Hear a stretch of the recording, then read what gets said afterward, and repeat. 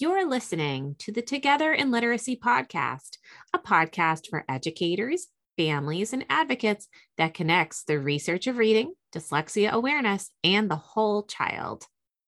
We're your hosts, Casey Harrison and Emily Gibbons. As two literacy dyslexia specialists, we've come together to talk about literacy, dyslexia, and the connection to the social emotional impact that it has on our students, their families, and the educators who serve them. We welcome you to join us on this exciting and educational journey into dyslexia as we come together in literacy. Please be sure to subscribe to this podcast and visit us at www.togetherinliteracy.com. Thank you for joining us today. Let's get started.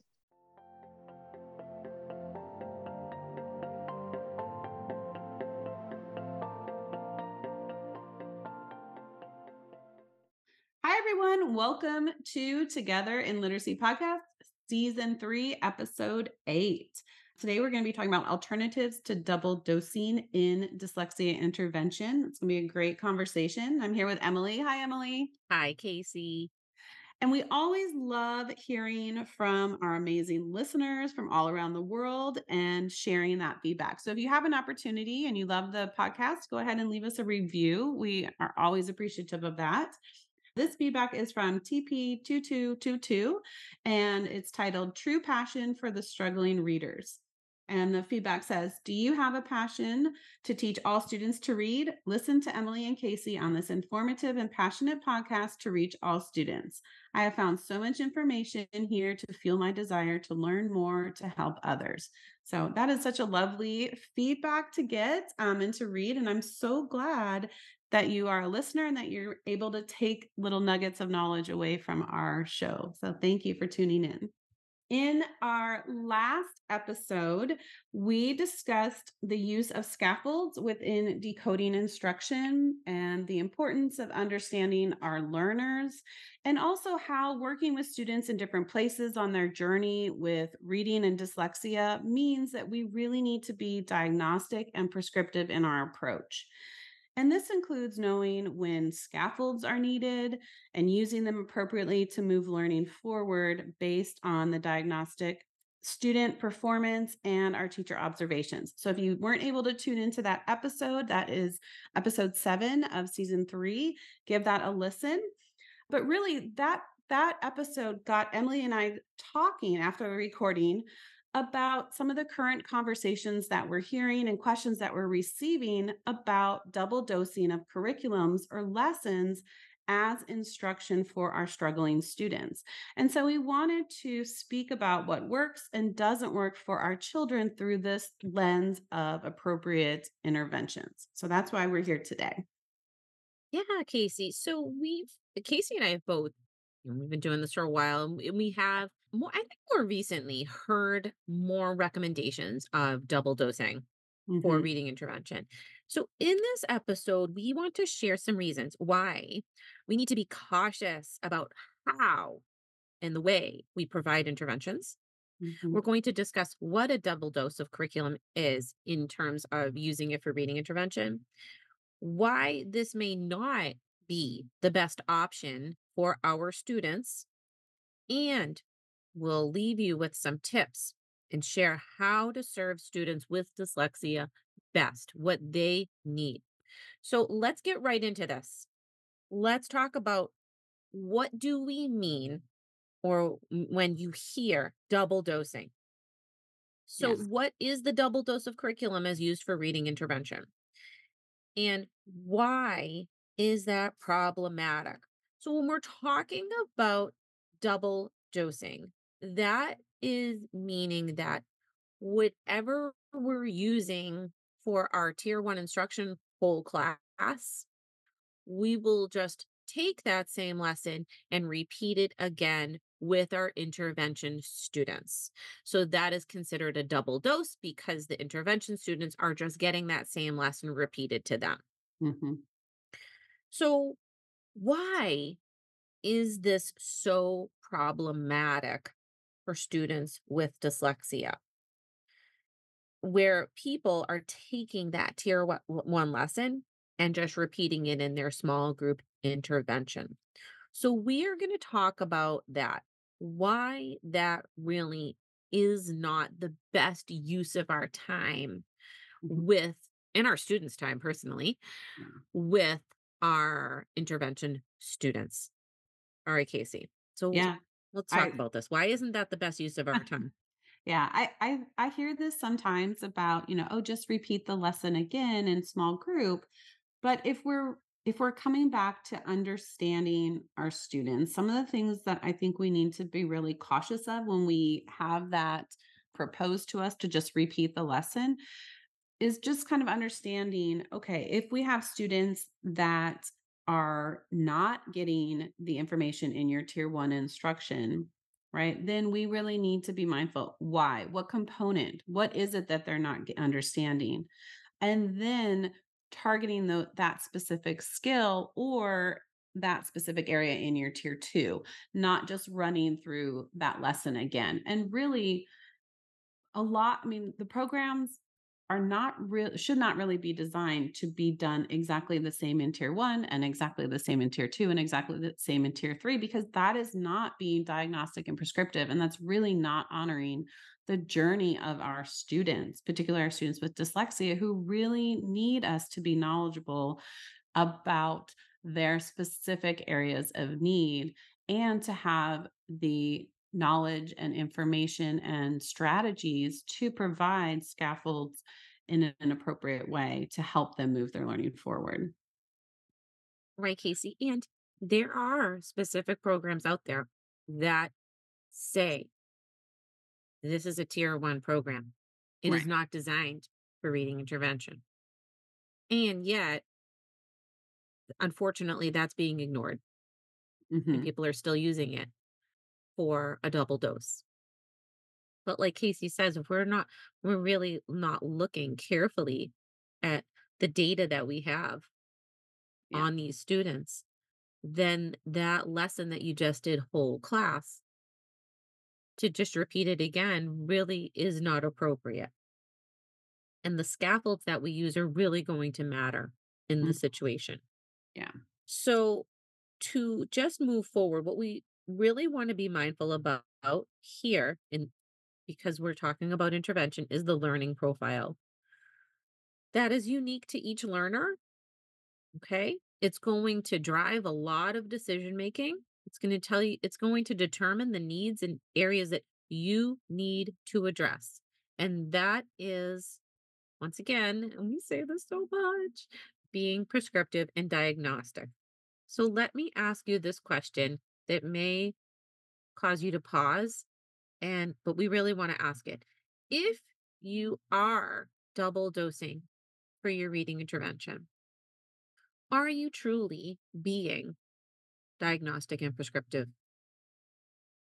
And we say, quite honestly, no. Mhm. Yeah. No, you were not. Right. And Casey, how come? Well, yeah, and that's because, as I said, if you taught your tier 1 instruction and then in intervention group, you teach that again, or maybe even you teach it in the same way that was done in that whole group. That you're not targeting that area where your students were struggling in. Right. So if you really have to be very you have to take a lot of observation of where within that lesson they're having that breakdown, because you may need to back up a little bit in order to move them forward. You may need to solidify where some of those gaps are. So we really have to understand where our students are that and be diagnostic and prescriptive, so because that is what should be driving our instruction, right? This is what we need to know in order to help our students meet those targeted goals. But we also have to be knowledgeable about where that breakdown is happening for our students and then determine if perhaps we need to teach that concept in a different way, provide some scaffolds, right? And then understand when to put those in, when to release those, and then also really thinking about how much opportunity for practice am I providing my student to transfer that knowledge? And we'll kind of get into that as we we sort of dig here into that student learning profile because it is not just looking at, oh, these are the areas that they need assistance in. We also have to look at their areas of strength. We need to be understanding their maybe their processing speed. Do they need more time? We need to understand their language acquisition. Are we using precision of language to aid in their understanding? So just kind of really looking at the whole child through that lens to help us really target those specific areas of need to move learning forward and not just running Some through a lesson again. right. And when Casey and I mentioned scaffolds, once again, don't forget scaffolds aren't permanent. These are not things that we're saying have to be there forever. But in the gradual release of responsibility, this is where our scaffolds are going to be really important. Like our knowledge of syllables and syllable division, Right. diacritical marking. Yes, those are scaffolds that we put in place in our direct and explicit instruction, but they aren't always there. So we do want to be looking at the types of scaffolds we use because that not only is supporting our students where they're at in that moment, what they need, but also going to help them make two things: progress, which will lead Mhm. to mastery. Okay. Right. That's the name of the game here. So some of the things we want to remember when we're looking at our students' learning profile, we want to identify their academic and individual strengths, the areas of need. We can, both in that formal diagnosis and informally, our observations, but also thinking about their working memory, that continual progress monitoring. What is that telling us as far as helping our students moving forward? And then what does that mean for our instruction? So, that continuing of coming back to their learning profile so that we really understand their needs and their strengths and we're able to plan accordingly. Yes, absolutely. So some of the things that we are seeing, with working memory, we might want to pick out specific games that Mhm, will offer some additional meaningful practice that will help them if they have like poor retrieval, thinking about the decodable materials you have, like if it's the same concept? Can you have multiple practice with the same passage, or can you incorporate like maybe a decodable book, some sentence practice at the sentence level, right? And even the card decks with words that you may practice just in a quick fluency drill. mhm. All right. Yeah. Some of the other things we want to be a little more cautious with is remembering that the children that we work with specifically, when we want to be mindful about is the cognitive load. And we have discussed this in previous episodes. Oh gosh, Casey, I can't seem to remember which episode we talked about it, but I believe I think it was episode 9, but I'll in the have to Triumph check. of Learning Yeah. episode back in season. We did talk about it a All right, I'll couple have to times, double yeah. check that. But yes, we have.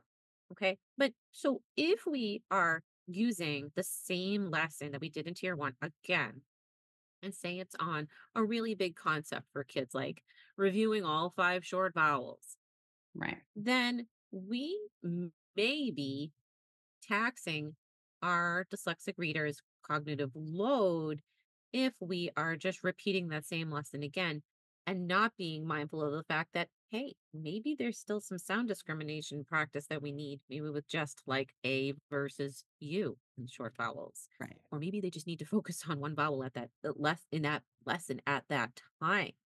So that Mhm. is why we want to really think about the scaffolds that we need and the accommodations. So for kids that may need more specific short vowel practice in this situation, some of the scaffolds that you might be using are those diacritical markings Right. and highlighting in multisensory instruction. Yeah, or you may need to pull back a little bit and do some auditory discrimination Yeah. between those 2 sounds or come back to the articulatory gestures between, our mouth formation between those sounds. There's so much that we are observing from with our students that really determines our next steps, and I think that's one of the things that Emily and I talk about so often, when we're thinking about that being diagnostic and prescriptive, it really involves The teacher observations. We have to be so aware of what the students are doing, where their breakdowns happening, and provide that immediate corrective feedback in a meaningful way. And we can do that through our scaffolds. We can do that through a reteaching. We can ensure that we're using precision of language with our students. There's so many components or avenues in which we can address that student need to help move learning forward. But it really does rely heavily on our observations and our knowledge of our students. Right. And using the gradual release of responsibility within the confines of what these students need is going to support their cognitive load beautifully. Yeah. And as Casey, I mean, was talking this whole time, I'm like nodding my head emphatically. You can't see that over here, but like, yes, yes, yes, and yes. So, all right. So, So so go then ahead, you guys Casey. may Sorry. be asking, right? Well, okay, so if we're not going to just reteach the lesson again or do that double dosing, then what should we be doing with our students with dyslexia or those students who are in need of intervention, Mhm. right? So some of the things that we want to be mindful of is just recognizing that our tier 1 programs that are designed for our core classroom instruction are not sufficient enough for reading intervention students, right? So we have to remember that more of the same will not always equal or equate to success, right? And for many reasons, right? We may have it may be because of pacing or precision of language. It may lack precision of language for our students. The volume of concepts taught within a single lesson may just be too much, right? We may need to break that down. And then this is what I find to be one of the big things is we are not providing enough opportunity to transfer knowledge to practice. And if we come back to our episode, now I can't remember which one it was, but we talked about the importance of repetition within our structured literacy lessons. We have to really ask ourselves, am I providing enough opportunities for the student to be creating that neural pathway in their brain, and knowing that our kids need more application and practice? That doesn't mean they're just doing the same thing over and over and over again. It means we're providing opportunities for them to transfer their knowledge. And so we have to think about how are we doing that in meaningful ways. And Right. then our tier 1 programs also may not, be equating to that long-term mastery orientation, right? But just kind of like going through concept, concept, concept, concept. So coming back to understanding our learner profile, that really causes us to perhaps understand that we can't just run through tier 1 again, right? And call it intervention. We really do need to address the needs of our students, understand their learning needs, and then also keep all of these other things in mind, that pacing, that language use, the volume of concepts that are being taught, and then the opportunities for practice. Right. And yeah, I think I just want to speak just briefly to the whole mastery discussion. You Mhm. know, when you're in the moment of double dosing that lesson, it may feel like, oh, it may feel in that moment at surface level that they're having a little bit of success. And why? Because, oh, you know what? This is so recently repeated for them. But is that equating to long-term mastery? Probably not. And it's because of the unique needs of people who need reading intervention. And once again, talking about their learning profiles. Okay. So is the goal is leading them towards not only just making effective progress, but towards mastery. Yeah. Okay. And so some of the other things that we're thinking about instead of double dosing our kids is I keep saying this, we're going to be looking at their data, right? We want to keep on doing these, small assessments, informal, but always checking, kid watching.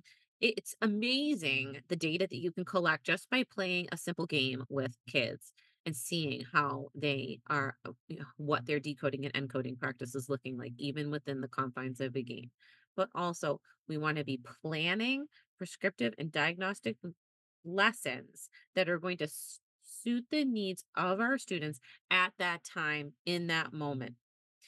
That means You should be pulling appropriate tools and resources, and that may be from a variety of places to Mhm. address their needs.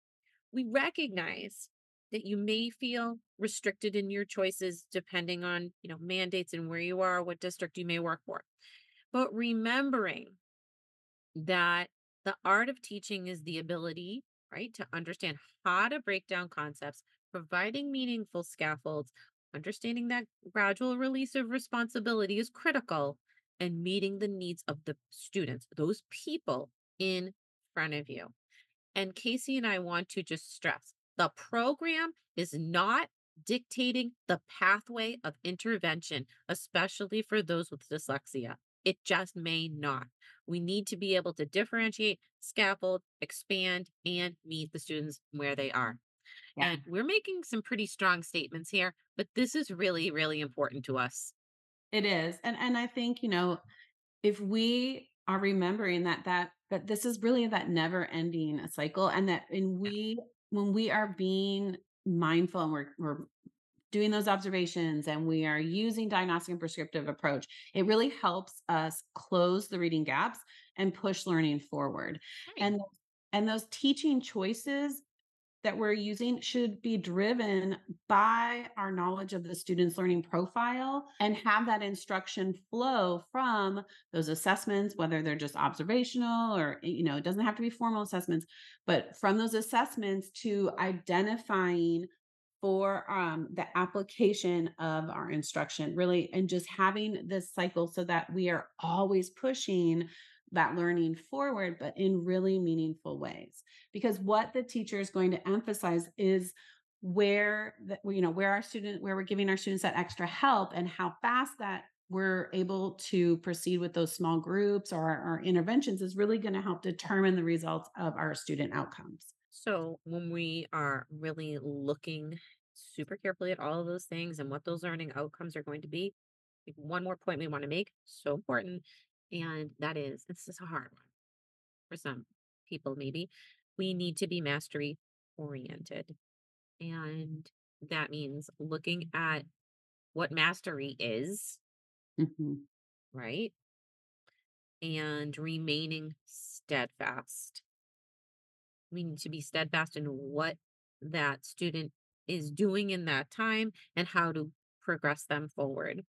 And remember that, hey, progress, especially with kids with dyslexia, isn't always going to be linear, right?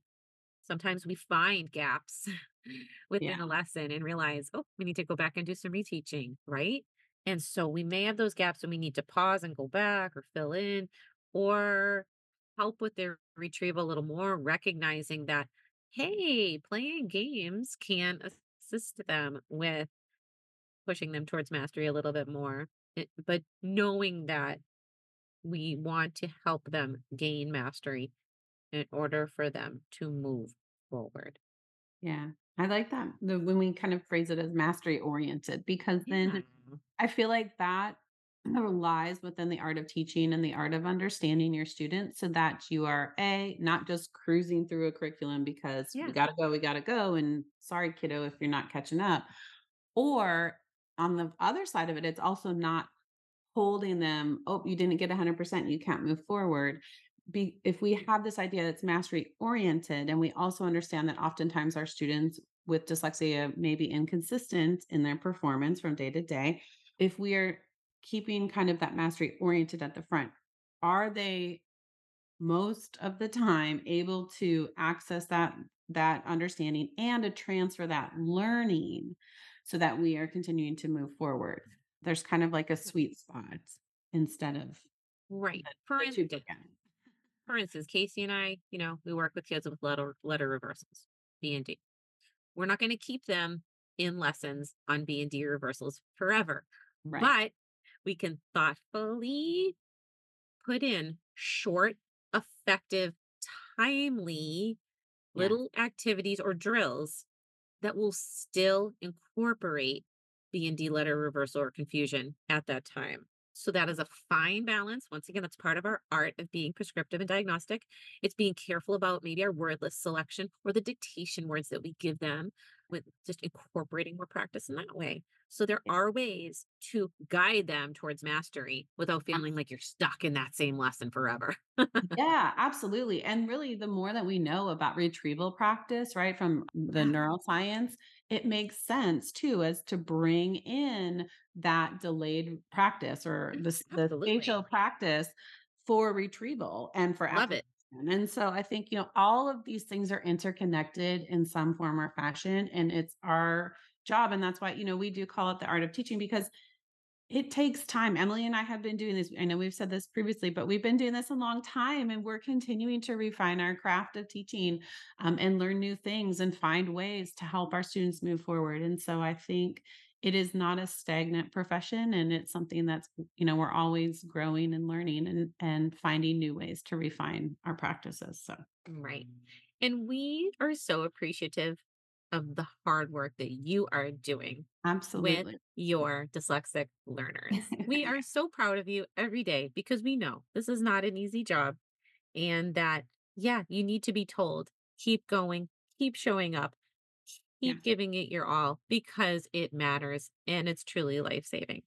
Intervention requires a lot of different puzzle pieces here, Yeah. and that is why keeping the unique needs of your learners in front of us as the forefront, not that Hmm. program, at the center is the key.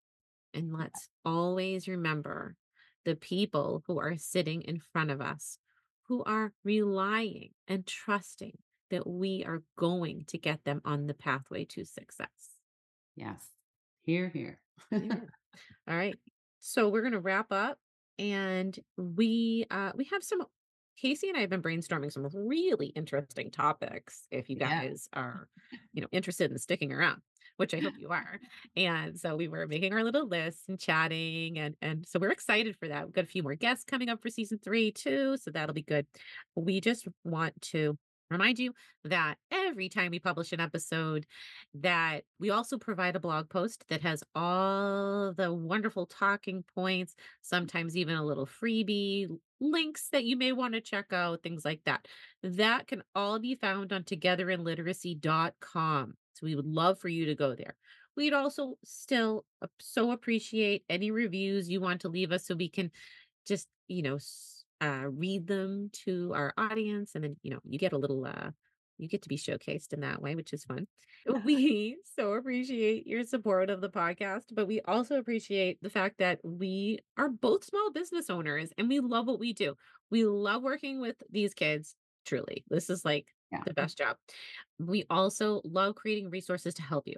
So, in order to keep in touch with us, we both have our own websites, and Casey's going to talk about hers and then mine. All right. Yeah, you can find me at thedyslexiaclassroom.com. I have resources available. There's even some free videos and courses and things like that. So check it out if you like. All right. And you can find me at theliteracynest.com. There's different memberships, resources, videos as well. You mean if you just had Casey's website and my website just bookmarked, you could just fall down a little rabbit hole and, just grab some coffee and just hang out there. And we'd love that. We would. All right. We will see you next time. Thanks so much for listening. Bye bye, everyone.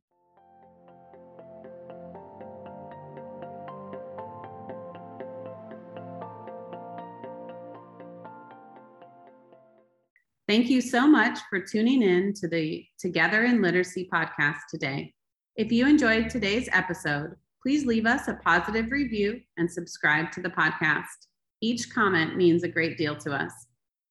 And if you have any questions for us that you would like answered on the Together in Literacy podcast, please contact us at support@togetherinliteracy.com.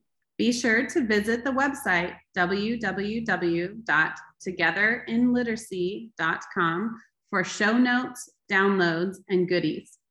Thank you for helping us spread the word about the Together in Literacy podcast. We'll see you next time.